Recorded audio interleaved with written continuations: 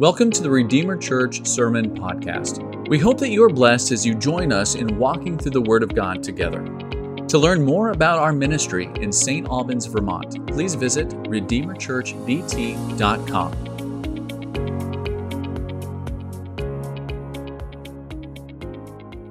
It says, "Since then we have a great high priest who has passed through the heavens, Jesus, the Son of God. Let's hold fast our confession. For we do not have a high priest who is unable to sympathize with our weaknesses, but one who in every respect has been tempted as we are, yet without sin." And friends, here is what really made my heart sing extremely late on Friday night. It says, "Let us then with confidence draw near to the throne of grace, that we may receive mercy and find grace to help in time of need."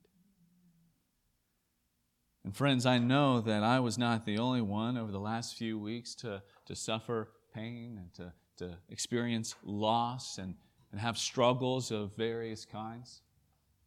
And so this sermon is really about how the Lord worked in my heart through this passage, and I pray that the Lord uses it to do a work in your heart as well. But I'm actually going to be approaching this sermon and actually approaching this passage in somewhat of an odd way this morning. You see, God didn't just use this passage here in Hebrews to speak to my heart on Friday night, but He also used a passage in Isaiah, of all places, as well. And so I want to begin this morning by looking at an experience that Isaiah had before the throne of God, as he is confronted with the holiness of God. But before we go any further, let us pray for the Spirit to lead our time together. Lord, what a wonderful morning this is. Lord, despite the difficulties that, Lord, all of us have experienced or are experiencing in one way or another, despite all the craziness that is going on in the world, this is a glorious morning because this is a morning in which you reign supreme. And so, God, I pray, Lord, that through your Holy Spirit, God, that you just help remove any distractions away from our minds this morning. God, if we have prayed so many times before, the enemy doesn't want us to pay attention to your word. And so, God, I just pray that you protect us from that. And Lord, I pray that it is not me, Lord, that is delivering this message ultimately, God, but that it is you, that it's your Spirit that uses this message to speak into our hearts. Lord, guide our time together this morning. I ask this in your Son's holy and precious name. Amen. If you were in the Wilson community group several months ago, maybe a year ago, it's been a while. Some of this sermon may sound somewhat familiar to you because in that group we went through theologian R.C. Sproul's teaching on the holiness of God. Now, many of you already know that there's really no other theologian that has had more of an impact on me than R.C. Sproul. I sometimes affectionately call him my spiritual grandfather. And Sproul was a absolutely brilliant man, but it was really his teaching on the holiness of God that changed so much of how I understand the beauty and the majesty of our Lord. It was kind of like a key that God used to open my eyes, to open the eyes of my heart in many different ways. And so I want to take you to the passage that God, through Sproul, used to deepen my awareness of His holiness, the passage in Isaiah chapter 6.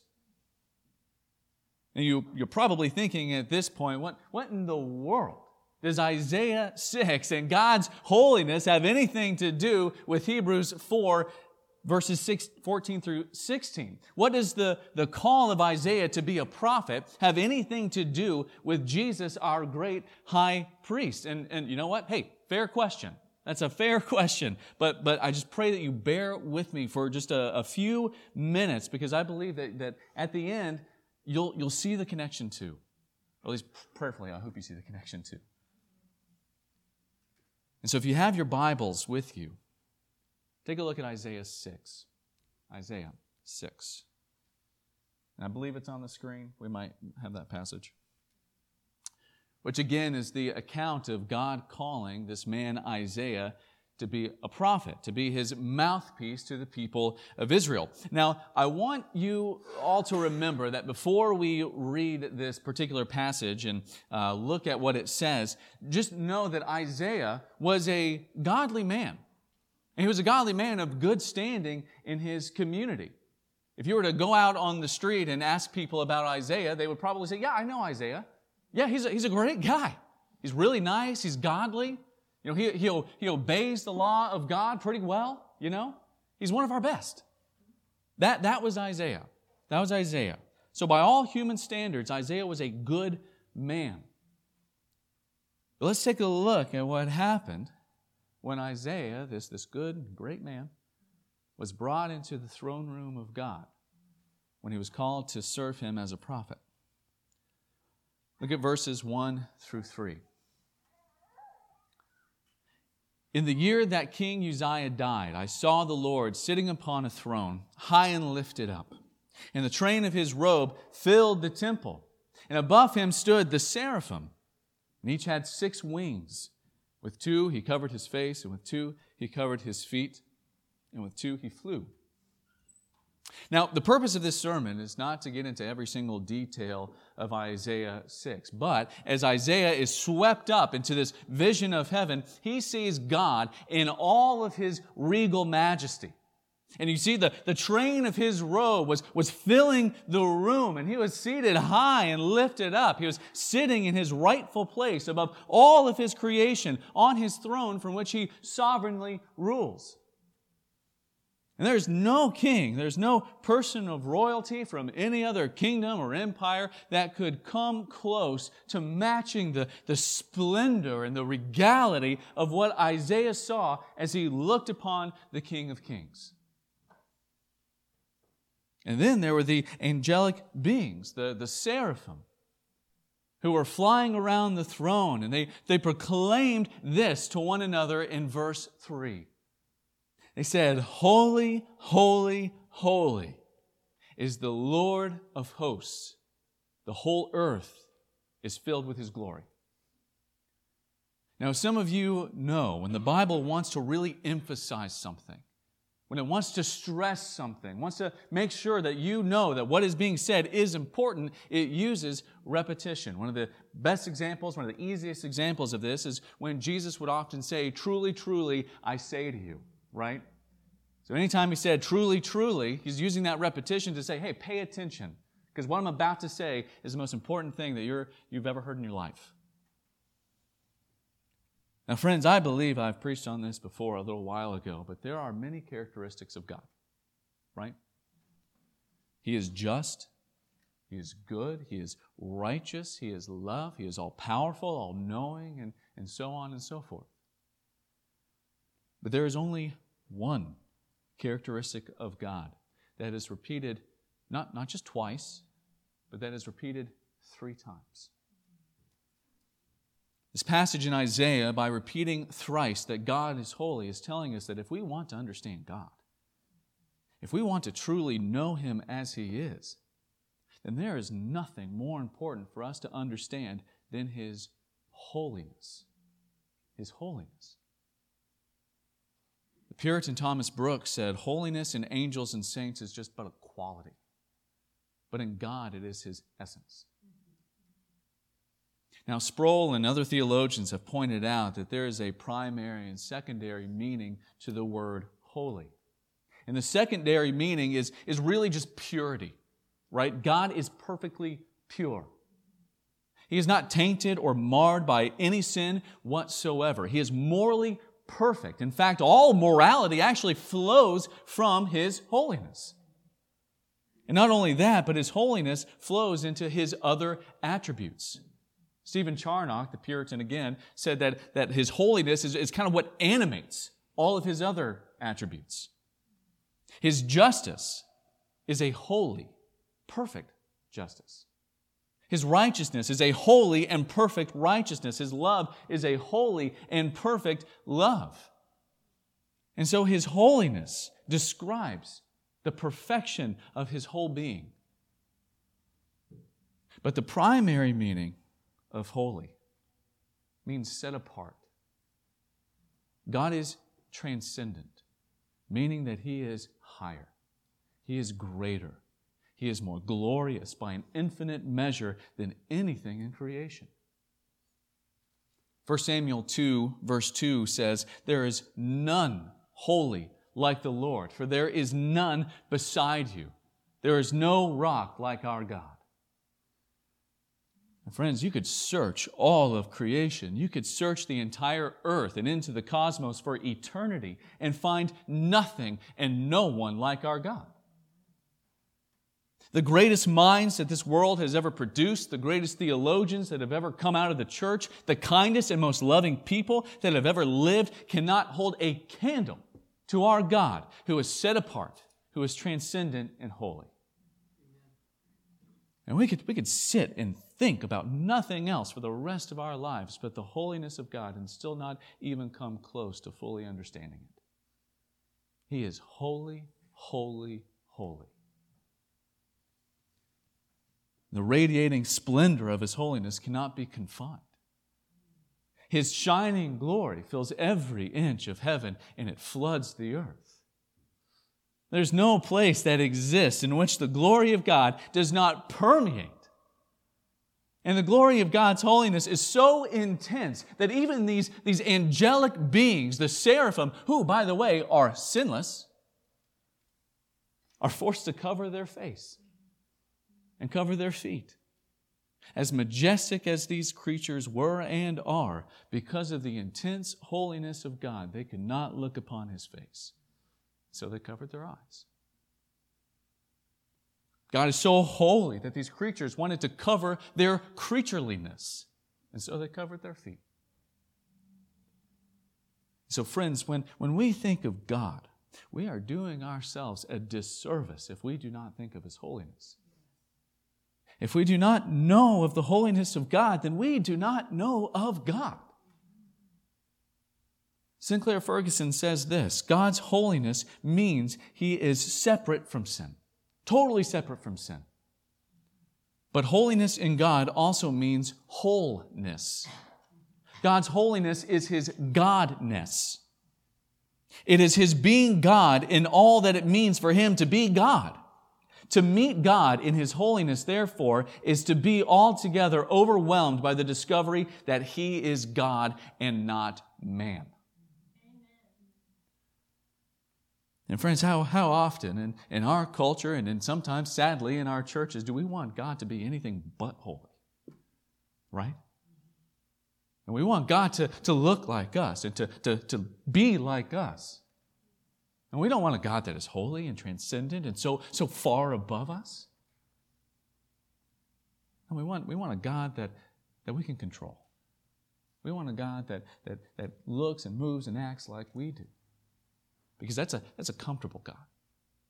But that's not our God. Our God is holy, holy, holy. And so now let us look at what happened to Isaiah as he set his eyes upon this holy God. Verse 4 and 5 of Isaiah 6 say this: "And the foundations of the thresholds shook at the voice of Him who called, and the house was filled with smoke. And I said," listen to what he says, what Isaiah says when he looks upon this holy God. He says, "Woe is me! Woe is me, for I am lost. For I am a man of unclean lips, and I dwell in the midst of a people of unclean lips. For my eyes have seen the King, the Lord of hosts." And this man, who you remember was a good man in good standing amongst his peers, when confronted with the thrice holy God, can say nothing except to cry out a curse on himself. Woe is me! And friends, I do not want you to miss the depth of despair that Isaiah is feeling here. Because a more accurate translation of the "I am lost" is actually "I am unmade. I am undone. I am unraveled to the core of who I am." When confronted with the reality of God's holiness, Isaiah is broken. And he is broken by his sinfulness. And Isaiah is made acutely aware that he has unclean, sinful lips. But friends, I don't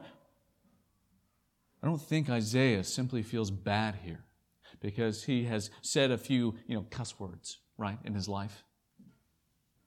Or simply talked poorly about somebody behind their back. I don't think that's what he's talking about. Actually, in fact, that's not what he's talking about when he says that I have unclean lips. No, what he is saying is much more significant than that. Jesus tells us in Matthew 12 that what comes out of the mouth flows from what?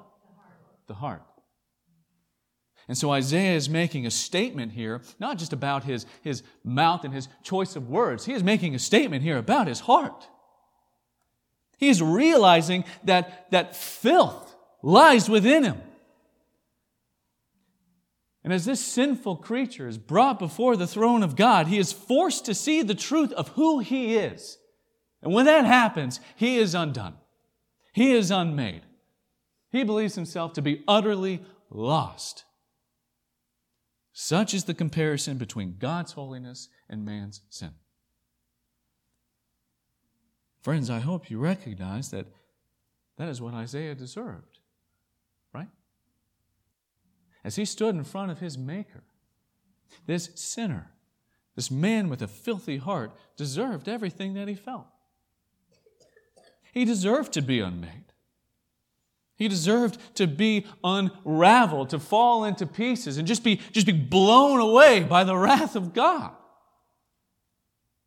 A sinful man has no place in the presence of the perfect and thrice holy King. Do you understand that? Do you really understand that? It is such an uncomfortable truth, right? It is such a truth that we don't like to speak of it much in the church. But friends, you've got to know it. You have to know it. And you have to know it because, friend, you're a sinner too. Just like me. Just like me. And when we approach God, when we go before Him, what we deserve is to be unmade. We deserve to be lost, to be shattered to pieces. We, like Isaiah, are a people of unclean lips, living amongst a people of unclean lips. And God would be absolutely just to leave us saying, "Woe is me." We deserve the punishment of sinners, which 2 Thessalonians 1:9 tells us clearly is eternal destruction away from the presence of the Lord in the glory of His might. That's what we deserve. Now, I'm sure at this point you may be very confused on how God used all of this to encourage my heart on Friday night. If anything, you may be thinking, why didn't this just make you feel worse and make you feel more terrible about yourself and the situation that you found yourself in? And how could thinking of God's holiness lead to comfort and joy? Well, brothers and sisters, the answer lies in what happened next to Isaiah. Because God did not give him what he deserved. Do you hear that? God did not give Isaiah what he deserved. Verse 6 and 7 says, "Then one of the seraphim flew to me, having in his hands a burning coal that he had taken with tongs from the altar. And he touched my mouth and said, 'Behold, this has touched your lips. Your guilt is taken away and your sin atoned for,'" paid for, gone. Friends, God did not leave Isaiah broken and undone. What is more, God did not give Isaiah the punishment for his sin that he rightly deserved. He did not leave Isaiah wallowing on the ground, just cursing himself, but through his servant the seraphim, he immediately goes to Isaiah and he cleanses him and he forgives him of his sin. And what do you think Isaiah felt in that moment? And to have your entire life come crumbling down around you as you're brought face to face with the reality of God's holiness and the reality of your depravity. But then to have the Holy One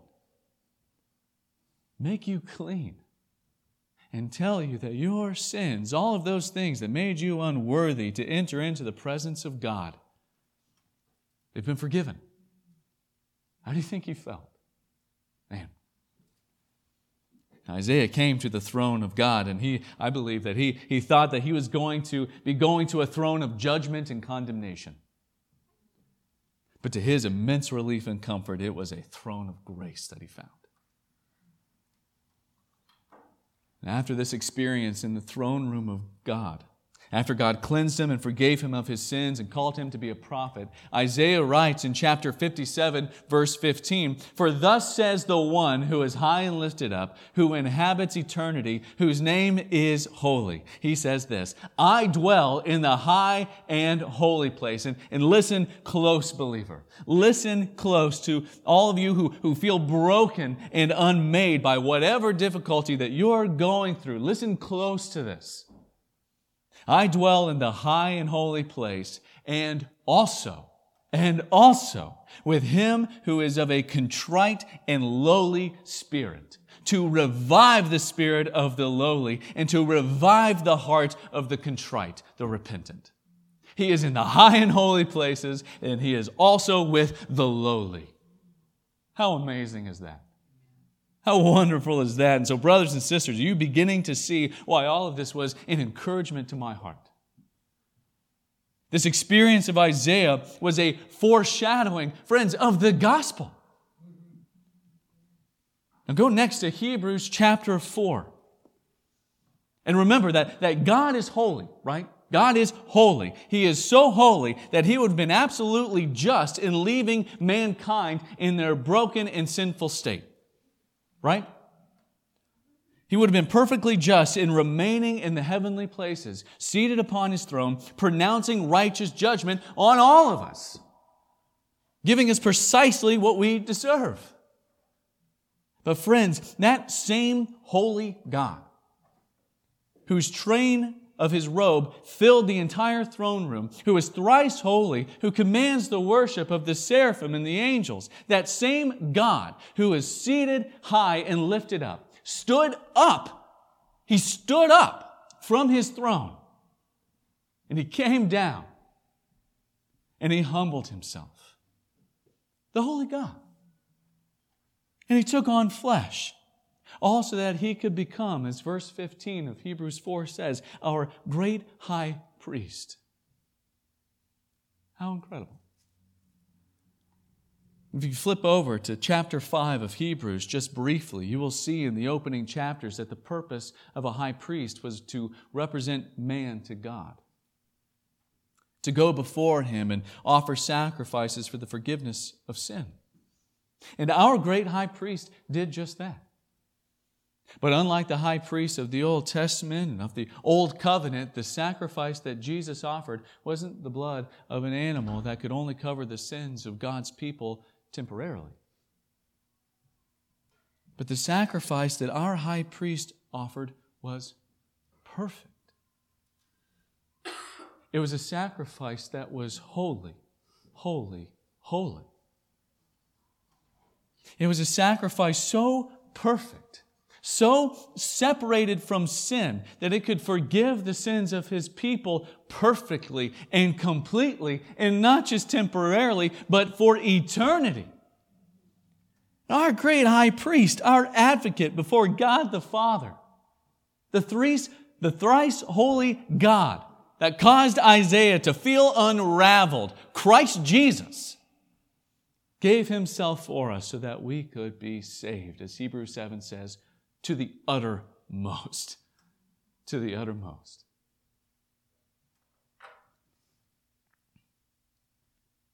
Friends, you see why the holiness of God matters so much here.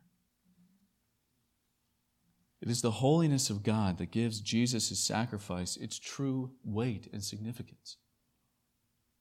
It is in the light of His holiness that we can see the grand scope of His love and mercy.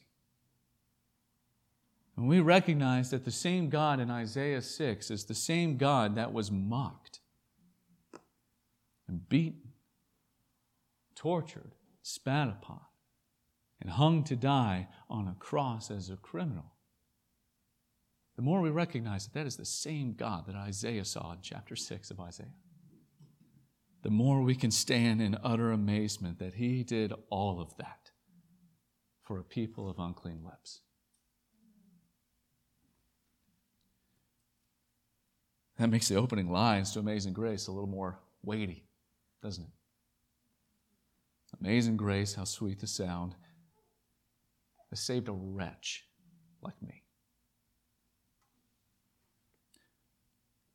But again, skipping ahead a little bit in Hebrews to chapter 5, verse 2, we also see that the job of the high priest was to deal gently with God's people, to deal gently with the ignorant and the wayward, words which I believe can describe us more often than we would like to admit. But the high priest was able to do this because he himself was beset with weakness, it says. The more accurate translation of that would be clad in weakness, kind of like a knight is clad in his armor. A high priest was clad in his own weakness. Well, friends, yet again, here is where our great high priest, Jesus, is a superior high priest. Because while the Old Covenant high priest was able to sympathize with the people and deal gently with him because he himself was also weak, his weakness led him to sin. And before he could represent the people of God, before God himself, the priest had to first offer a sacrifice for his own sins. That's not so with our great high priest. Now, going back to chapter 4, verse 15, it tells us, "For we do not have a high priest who is unable to sympathize with our weakness, but one who in every respect has been tempted as we are, yet without sin." Friends, I hope you feel the magnitude of that sentence. Just like the high priest of the Old Covenant, the great high priest, Jesus, is able to sympathize with us, meaning that He is able to deal harshly, critically. He's able to deal gently with us because He knows what it is like to feel tempted. He knows what it is like to be tried and to suffer, and yet without sin. Friends, I don't know about you, but one of the sweetest benefits of putting my trust in Christ, one of the sweetest benefits of my salvation, is that He now deals gently and sympathetic with me. I need that so much. There's so many times where I feel broken, where I feel that if there's just one more thing, I'm just going to fall into pieces. And we have a high priest who knows that. And so He deals gently with me. I want you to see how verse 15 actually puts it. Look at verse 15 again. It says, "For we do not have a high priest who is unable to sympathize with our weakness." Do you notice how the preacher of Hebrews phrases this in the negative? It's in the negative. He doesn't say, we have a high priest who sympathizes with us in our weakness. But it uses the negative, for we do not have a high priest who is unable to sympathize with our weaknesses. And I believe the reason is because we can sometimes, when we think of the holiness of God, believe that because He is so much higher, because He is so much more transcendent than we are, that He is just too high above us to be able to sympathize with us. I think the preacher knows that can sometimes be a temptation for us to think that God doesn't care about our problems. God can't look at the situations that we are in and sympathize with us because He's just so transcendent. He's too far away from us. But the preacher doesn't want us to think that at all. He can sympathize with us. And He does deal with us lovingly. God couldn't be higher above us, but He also couldn't be any nearer to us than He is. 2 Corinthians 1, verses 3 through 5 says this, "Blessed be the God and Father of our Lord Jesus Christ, the Father of mercies, and God of all comfort, who comforts us in our affliction, so that we may be able to comfort those who are in any affliction with the comfort with which we ourselves are comforted by God. For as we share abundantly in Christ's sufferings, so through Christ we share abundantly in comfort too. And friends, because of that sweet reality, because He is our great high priest who deals with us gently, we are then invited by the thrice holy God Himself to enter into His throne room, to come before the throne of Jesus, who now sits high and lifted up. But I want you to now contrast Isaiah 6. I want you to take that picture in your mind, the experience that Isaiah had when he first entered into the throne room of God, with how the preacher of Hebrews, through Christ Jesus, says that we can now experience going before the throne. Contrast those two pictures. Hebrews 4:16 says, "Let us then with confidence, draw near to the throne of grace that we may receive mercy and find grace to help in time of need." Man. Friends, when we go before the throne of God, if we have put our faith in Jesus, if we have repented from our sin, friends, we don't find a throne of condemnation. Man, we don't find a throne of judgment and wrath, but we find a throne of grace. For those who believe in Christ, His throne is a source of unmerited favor. That's what grace means. Unmerited favor. A favor that we do not deserve. That's what we find. It is a source of mercy. It is a source of help when we are finding ourselves in the midst of temptation and sin and difficulty. And brothers and sisters, the battle that I have been fighting over the last few weeks, sure, it came from real difficulties. They came from real problems in my life that are hard. But the reality of the situation is that I was more than anything else, I was fighting temptation. I was fighting temptation. I was fighting the temptation to not trust God with my circumstances. I was fighting the temptation to believe, even without really thinking about it, that there was no greater purpose that God could possibly have for taking these friendships away from me. I was fighting the temptation to not believe God's word, that God is sovereign, that God is in control, that God is good and holy and loving and merciful to His people, and that I can take these things to Him and find peace and comfort in Him. Oh, but praise God that He beckoned me the other night to join Him in His throne room. To stand before His throne, not with shame or timidity, but with confidence. Because I know He had grace and mercy and help that He was ready to pour into my heart. Brothers and sisters, the very fact that God is holy makes that grace and mercy all the more awesome. And I mean awesome not in a flippant way, but in a way that truly means awe-inspiring. It is awe-inspiring that the God who is holy, holy, holy is now my high priest, who deals gently with me because He knows intimately my struggles and pains.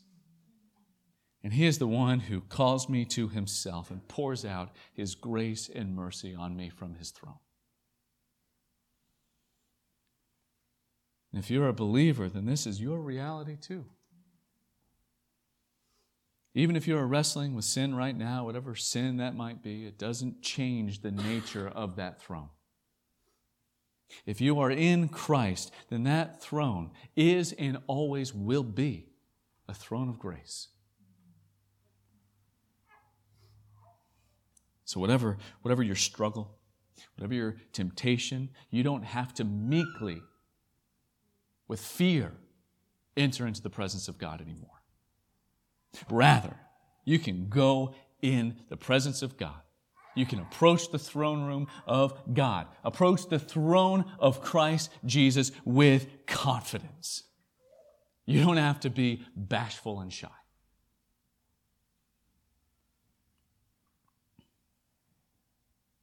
You don't have to be afraid that you're going to be rejected.